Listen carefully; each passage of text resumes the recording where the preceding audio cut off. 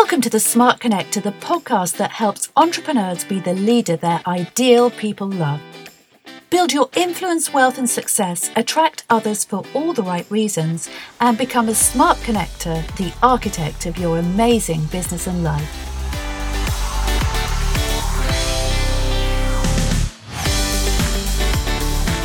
I met Maria Borelius through a mutual friend of ours, Lisa Daly, and she actually spoke at our Entrepreneurial Women event in Kensington, and I was completely overawed by her. She's a very successful author and an entrepreneur, and she is a specialist in inflammation and the causes of inflammation. She is an absolutely glowing example of her own advice. She really does practice what she preaches. And so I couldn't wait to hear more about her, the secrets of her success and what brought her to that point. I think you'll enjoy this telephone interview between us.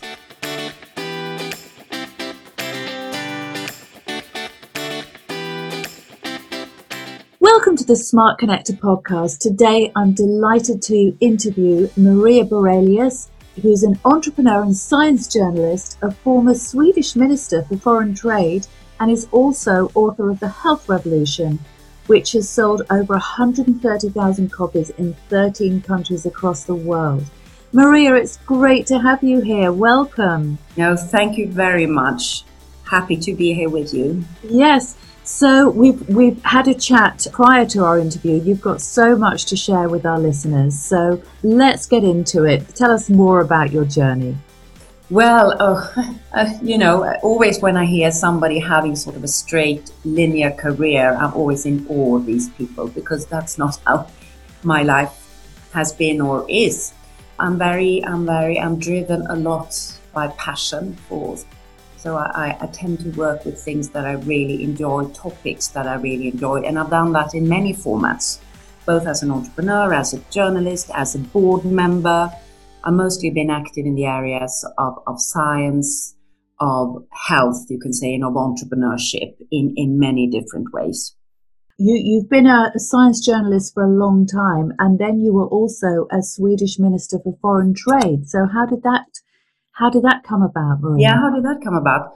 Very good question. I'm a trained biologist actually from the beginning, and then I have a master in science journalism. And I started off working in science journalism, mostly with television. I was a producer, I was an anchor woman in Sweden. And after a while, when the digital revolution came in the 90s, me and another Swedish entrepreneur, also woman, started one of the first digital television channels.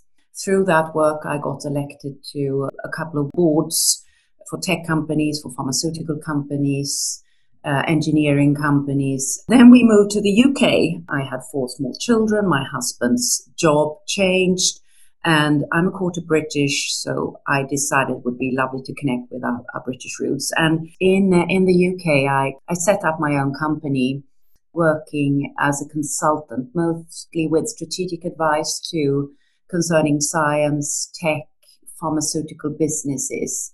I worked a lot actually with Britain when Britain was chairing the European Commission in the science and tech area.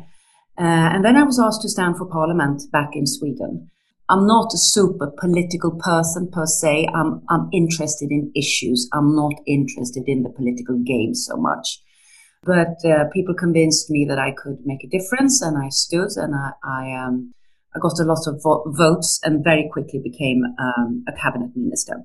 I then got some problems. I had 10 years before I became a politician, had a nanny. I had 4 small children and 2 sick parents. I had a nanny that I hadn't paid the kind of employment tax, which was very high at that time in Sweden. And I told everybody about that. They said, "Do you have any skeletons?" And I said, "Yeah, I do." This became a really big thing. So I resigned. I felt I wasn't able to do my work. So after this very difficult experience in my life, very hard, very humbling, I started working for a microfinance organization. And I became the CEO there, working out of London with Africa, with India, with sister organizations there, which when I left had more than 1 million women in the schemes with entrepreneurship, with health.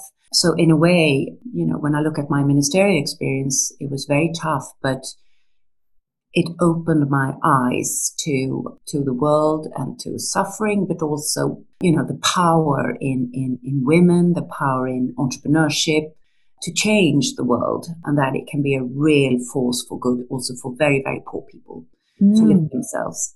And then since then, I've been working as a consultant, mostly with science institutions, larger tech companies, strategic advice, etc. So whilst all this professional career was going on, I started having some private problems.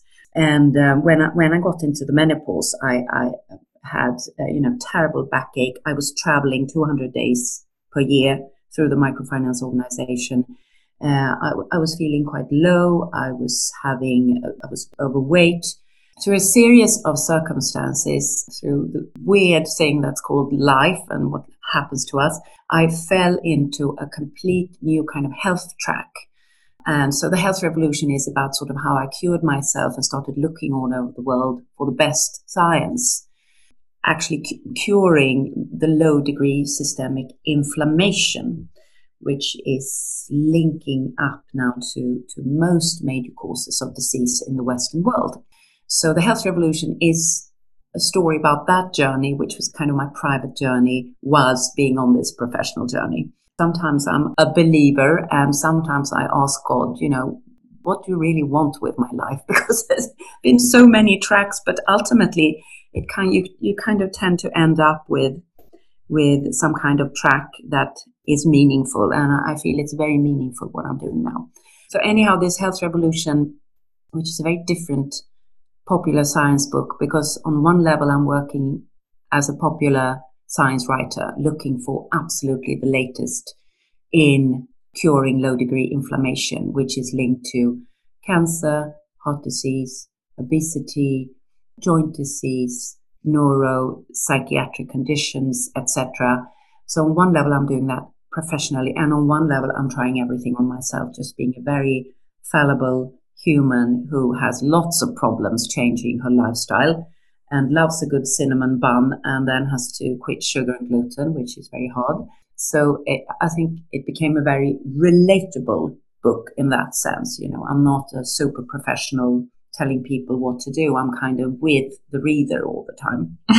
Yes, because it's always a struggle, isn't it? We're only human, aren't we? We're fallible creatures, and no matter how much we try to live the healthiest lifestyles we can and have the best diet, we are going to crack at times, aren't we? We are, and we beat up ourselves about it. So that's why I'm a great believer in a sort of 80-20.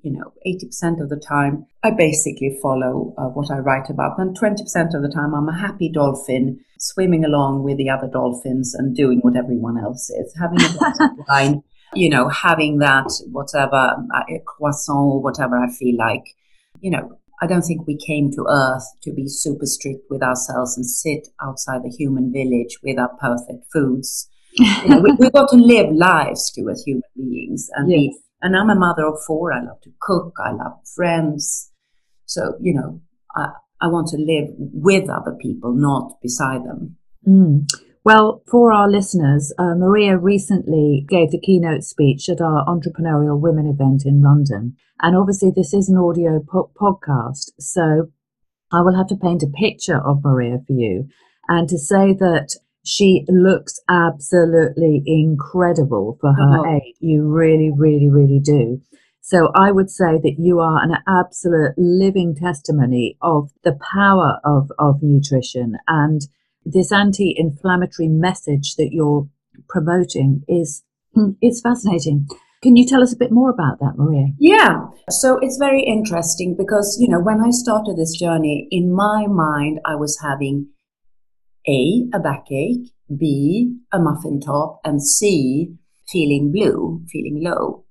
But what I started seeing was that there is a joint factor linking up all these things and many other things connected to not feeling your best, feeling sluggish, feeling tired, blotchy skin, diabetes too, etc. And it is this low degree inflammation. So if we think about, inflammation can be very good for us. It's basically a healing mechanism. So if we cut ourselves, in the skin, it'll be red, it'll be swollen. That's the repair mechanism. That's a positive inflammation, which sort of has a start, has a peak, has an end. This low degree inflammation is linked to eating the wrong kind of foods. Sugar causes inflammation, trans fats, environmental toxins, aging itself, stress, huge causer of inflammation. And that is linked to all increased risk of practically most of the diseases we know. It's not always a direct causality, but it increases the risk. And then the new thing in science is that we can actually do things to lower this inflammation. And they are linked to the type of foods we can eat. They are linked to the type of exercises we can do. They are linked to de-stressing, yoga, meditation, sleep, actually also taking mini breaks, intermittent fasting, and then also to specific emotions. It has been shown that strong positive emotions like awe, like wonder, like spirituality, like connecting to other people, like art, music, nature, can actually lower this inflammation. So the anti-inflammatory lifestyle is very much 360 degrees to make you feel better all over. And one of the effects of it is that you actually do look a lot younger. And I've seen that on people who start on this path. They just start looking 10, 15 years younger after 2 months. It's amazing to see. Yes. And, I can see that on myself because if I don't sort of look after myself properly, after 2 weeks, I just look a lot older. So it's sort of almost, for me, like a magic button to look after myself. It really resets the clock for me. Yes, that's absolutely fascinating, particularly for me, obviously, as a cancer survivor. I've been very, very diligent about my diet, really, ever since I was diagnosed. And so, and funnily enough, I think that there is a side effect or a spin-off, shall we say, in terms of, I have noticed this, that I think I do look younger than my age. And I think a lot of that just comes from actually being diligent and rigorous about what you put in your mouth and about taking daily exercise. It has a huge impact. It has a huge impact, and it's so interesting because when you start working with these things, a lot of doctors will say, well, it's not proven yet that it actually works. There's a lot of science out there, but there isn't yet a lot of very large epidemiological studies. A few are coming. There has been now a big study on almost 80,000 people in Sweden linking the inflammatory diet to lower mortality, for instance. But we are seeing other things too, which are very interesting. So there are some medicines that people who have diabetes can take that actually lowers the blood sugar in your blood. Now, these medicines are also sometimes given to cancer patients. So cancer patients benefit from lower amounts of blood sugar in the blood. And why is that? Well, high amounts of sugar in the blood causes inflammation, and tumors love inflammation. Of course they do. Thrive on inflammation. They hide in inflammation. They need inflammation to grow. So this whole sort of inflammatory track is kind of turning out to be like if you think about the railway system, it's turning out to be one of the major stations where a lot of other things are leading out from it. It's turning out to be like a Victoria Station or a Paddington to other diseases. And if you can kind of block things at Paddington, it doesn't go to other places. So it's interesting you've noticed this with it, because I was thinking about that when I saw you with your skin. You've got this glowing skin, which is a very good sign. As I said, my diet did change, and I don't think my family particularly appreciated it because I went very, very hardcore on the diet. So I would be eating, and I still do, mostly a vegan diet, a lot of vegetables, a lot of lentils, a lot of, all sorts of things. But broadly speaking, when you did your presentation, I thought, well, that is the diet that I follow.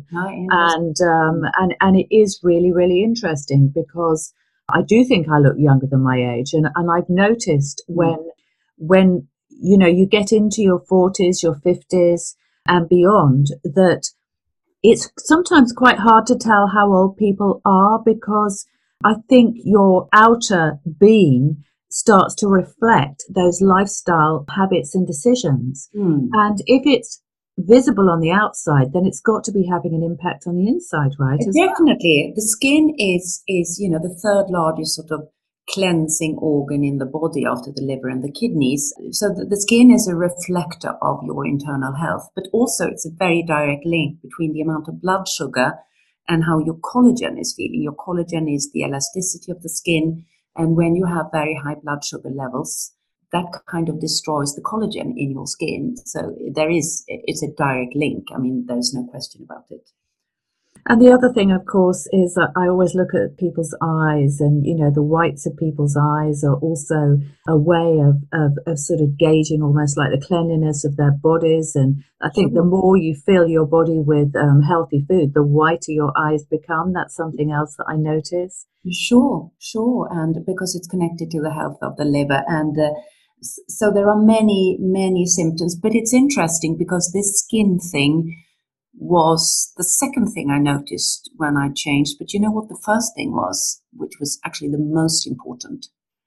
What was it? That was my mood, how it changed. Ah, really? Yeah, well, when we are sort of 10 years old, we are open to the world. You kind of wake up and you think, oh, today's another day. What's going to happen today?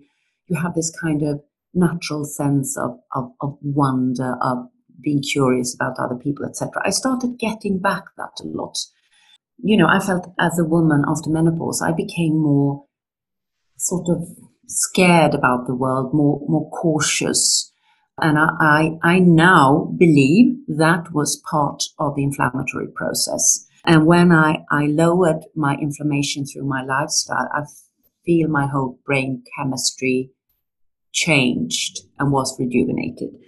And how can I say that? Well, it's very interesting because there was some epic research being published beginning of 2010, 2011, which actually linked the amount of inflammation in your body to your signal substances in the brain. And they are, of course, the chemical messengers that regulate your mood.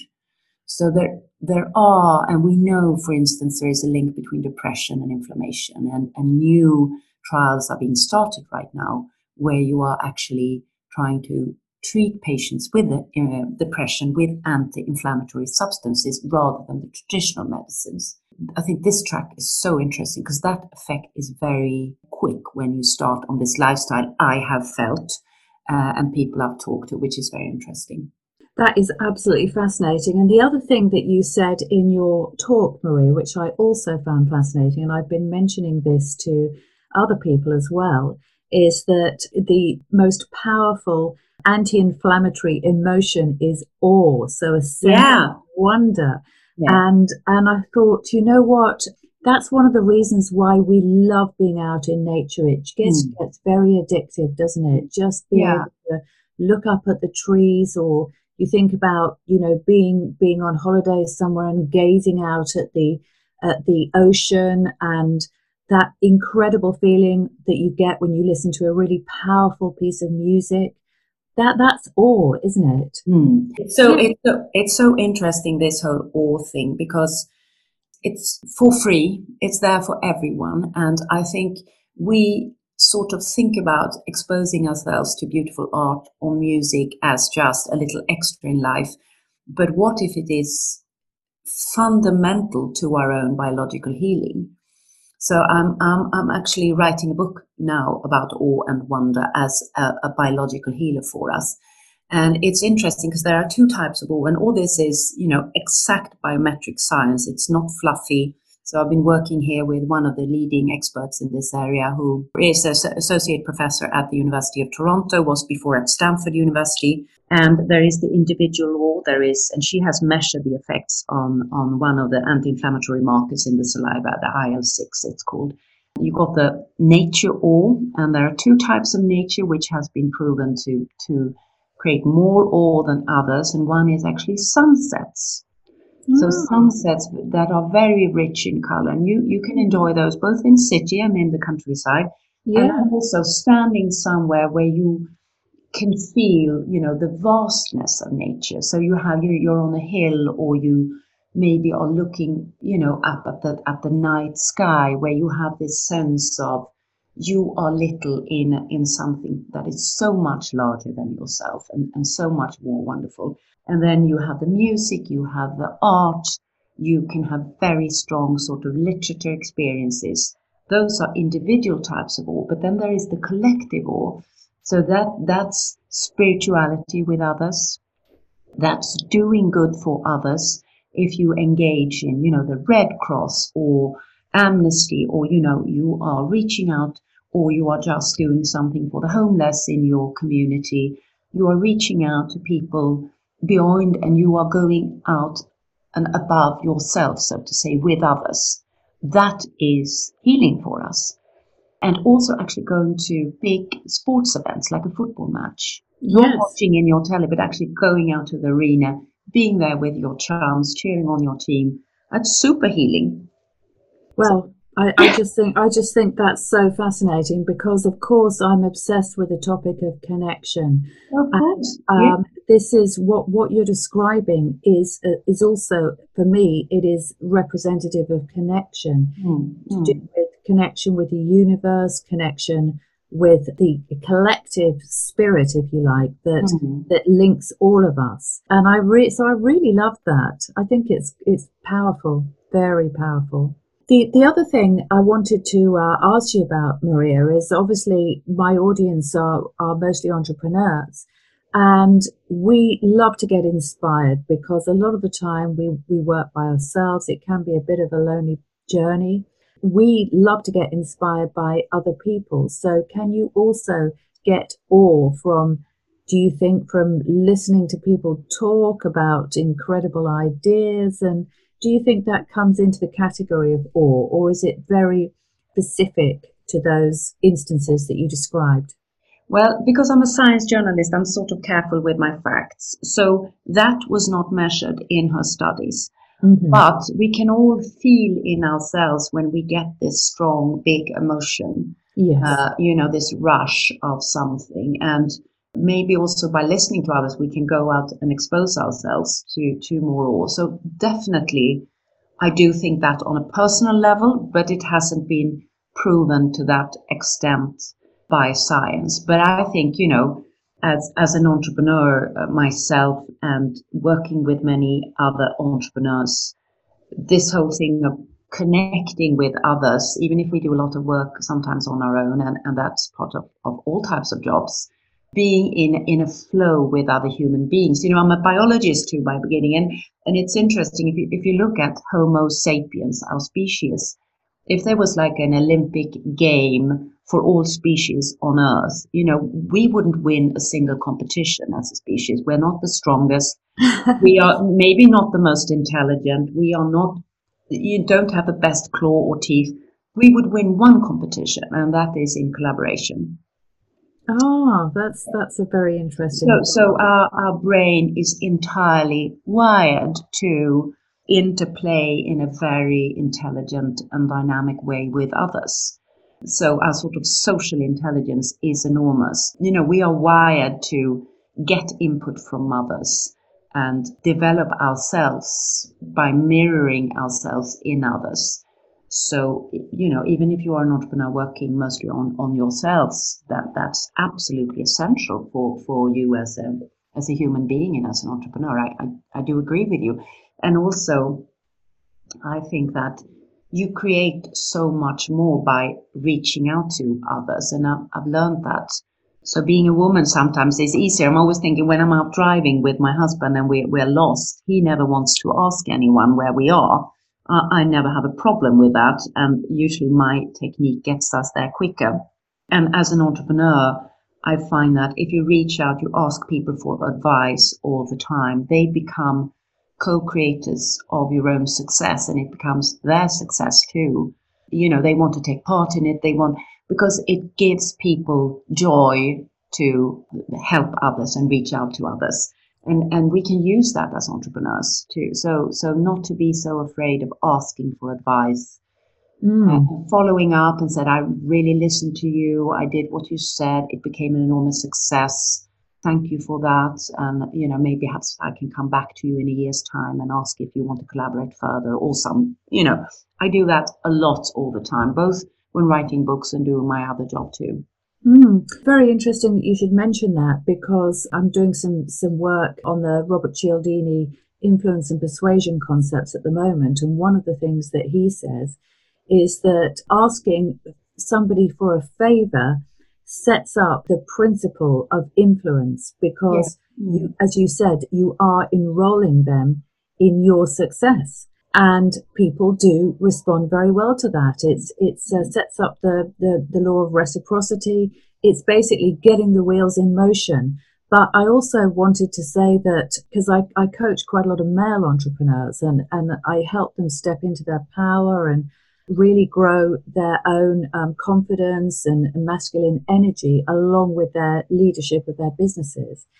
And this is something that I find a lot of men struggle with, and women don't necessarily struggle with, because we're not conditioned to be problem solvers first and foremost. So we don't have necessarily these issues. But although obviously it can be very good to be a dynamic problem solver, that's of course, essential as an entrepreneur. Those softer skills of connection are the thing that insulates us from so much. Yeah, I agree with you. But then, I've talked to a lot of men about this, and if it doesn't come from their heart, they can just see it as a sort of a tactical way of operating. Yes. Let's say you get a piece of advice from somebody you're talking to, and you go ahead and you actually follow up on that. I think that was a good piece of advice, to call back to that person and said, I really listened to you a year ago, and I've set up the thing. You gave me that piece of advice, and I did that. And actually it went really well. I mean, you're providing immense value to that person, and that is a kind of social capital that you can use later on. So to be generous with that, because you are adding value to that person's life. And I think also, we talk a lot about earning money, having power, all of these attributes. But what people really want is meaning. And the thing with money and power is that they provide meaning to people. They are symbols of meaning. And when you are telling people they have contributed in some way, you are providing meaning to them. Yes, exactly. And people feel good about themselves, and that is something you can work with, not in a manipulative way, but in a positive way. I'm always, I listen to people, I go back to them. I'm a good combination. I hope sometimes on my best days are both feminine and male energy. So I'm very go-getting. I do a lot of stuff, but I also, I try to listen a lot, and I try to listen for the deeper meaning of what people say. And that can be very useful.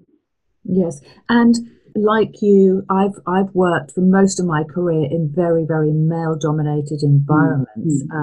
Now, you've sat on a lot of boards, haven't you? And you've been working in tech and in finance, and so you've done that a lot as well. And that is just something that we discussed prior to the interview. So tell us about that experience of being a woman in that very, very male-dominated. Yeah, it's interesting you have that experience too, Jane. But, first, when I came in, I was very self-conscious and sort of felt I had to put on a kind of straitjacket.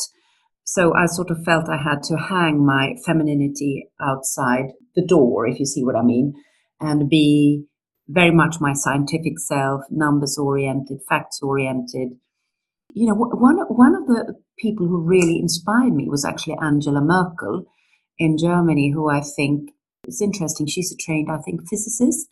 So she is very logical brain, but she also has a softer listening side.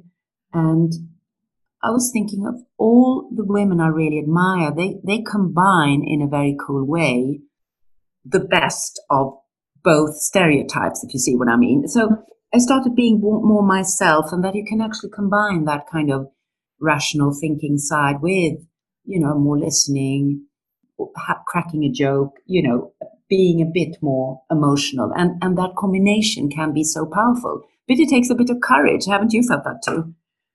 Well, I just like to be myself wherever I go. Yeah, And, that's the best. some people like that and some people don't. But I don't even notice really whether people are a male or female so much now. I've had it my entire career that I've always been in the minority.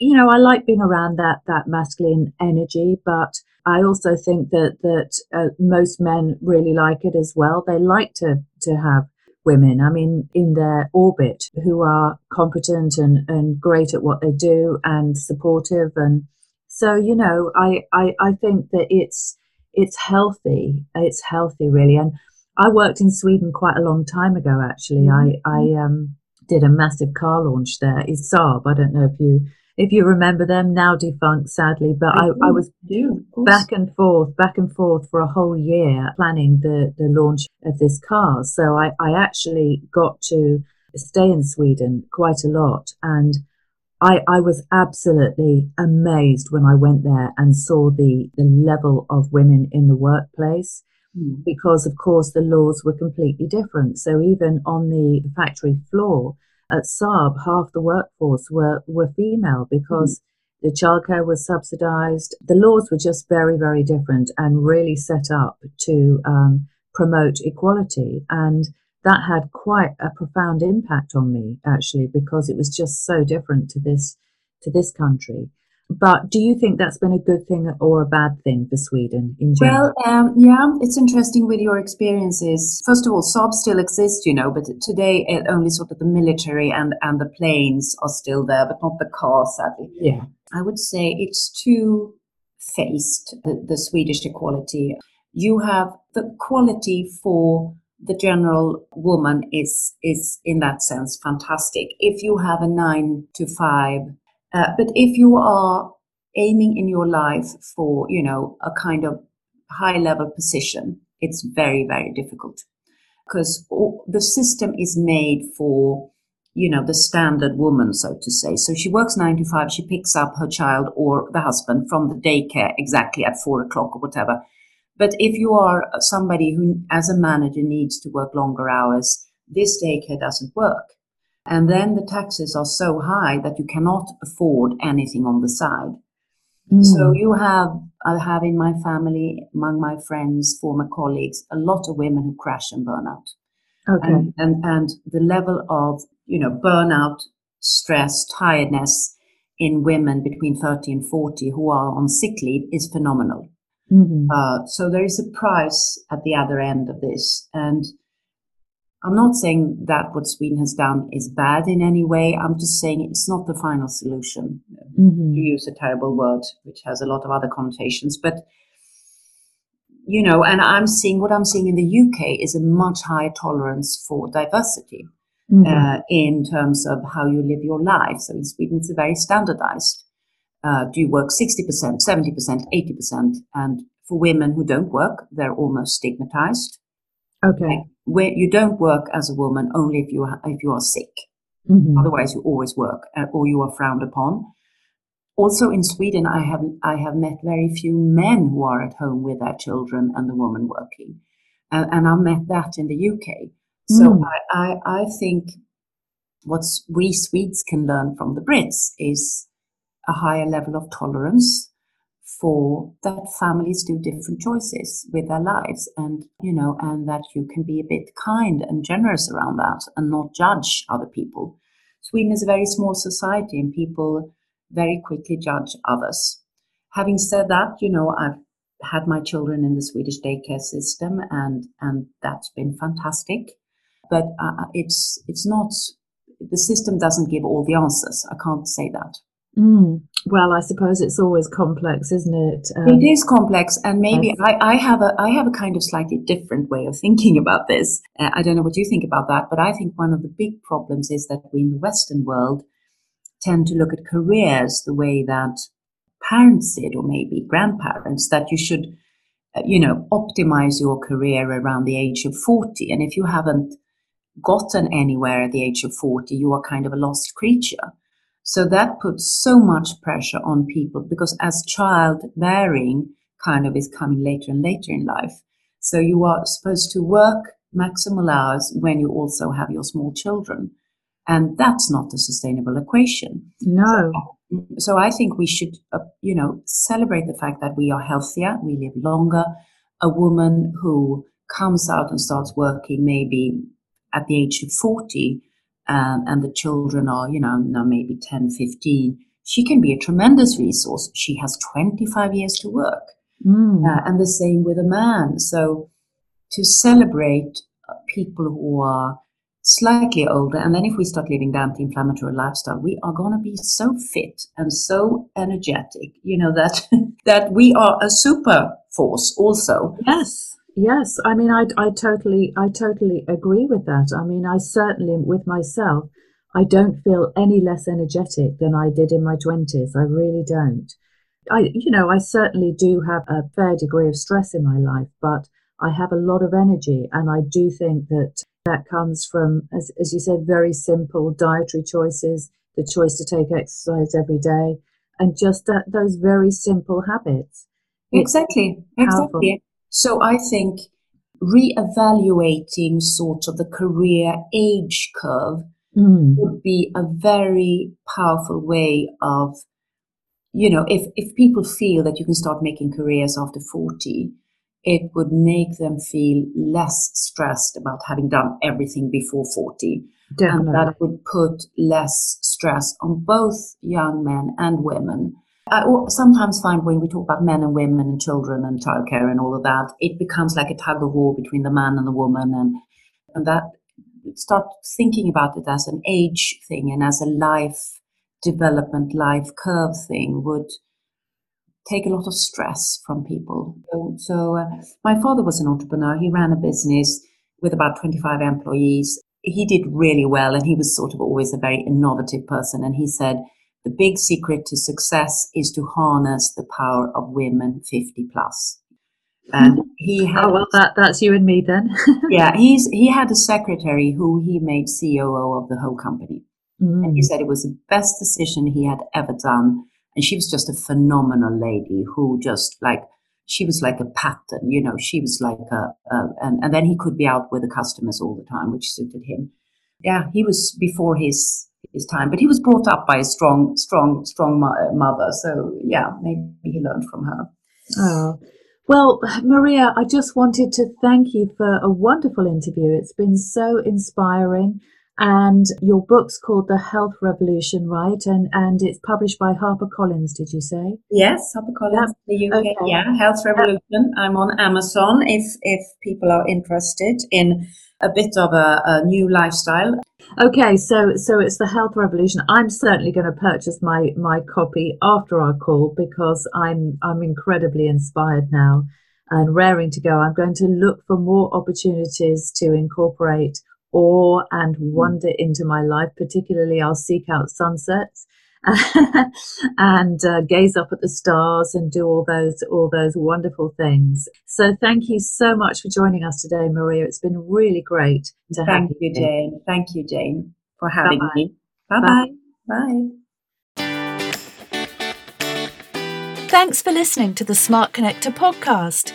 If you've enjoyed this episode, why not head over to janebaylor.com and order a copy of my free report on building your personal brand. I'd love to connect with you on social media. And finally, don't forget to like and subscribe to my podcast so that you never miss a show. Thanks for listening in, and see you soon.